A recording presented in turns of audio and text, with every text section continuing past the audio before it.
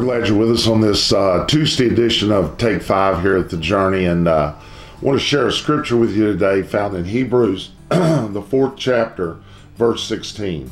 It says, "Let us then approach God's throne of grace with confidence, so that we may receive mercy and find grace to help us in our time of need." You know, basically it's saying if you've made a mistake, you need to come and approach God. There's a couple words in there that I just want to kind of give you a little bit of a definition so you'll understand them. And this is something really, really, really important in your life. Number one is grace. Grace is getting or giving me what I don't deserve. It's unmerited favor, such as like forgiveness, favor, provision. That's what grace is. It's giving us what we don't deserve.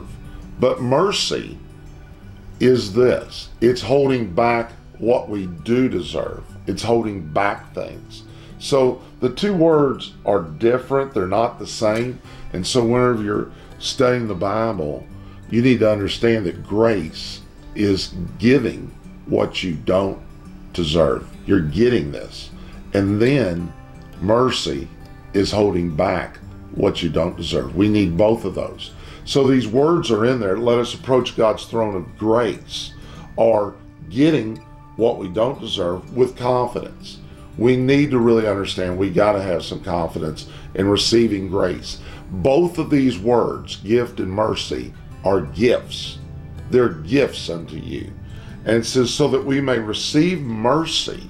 So we hold back, we can receive that gift, hold back things that we do deserve, holding back those things that we do deserve, and then finding grace to help us in our time of need.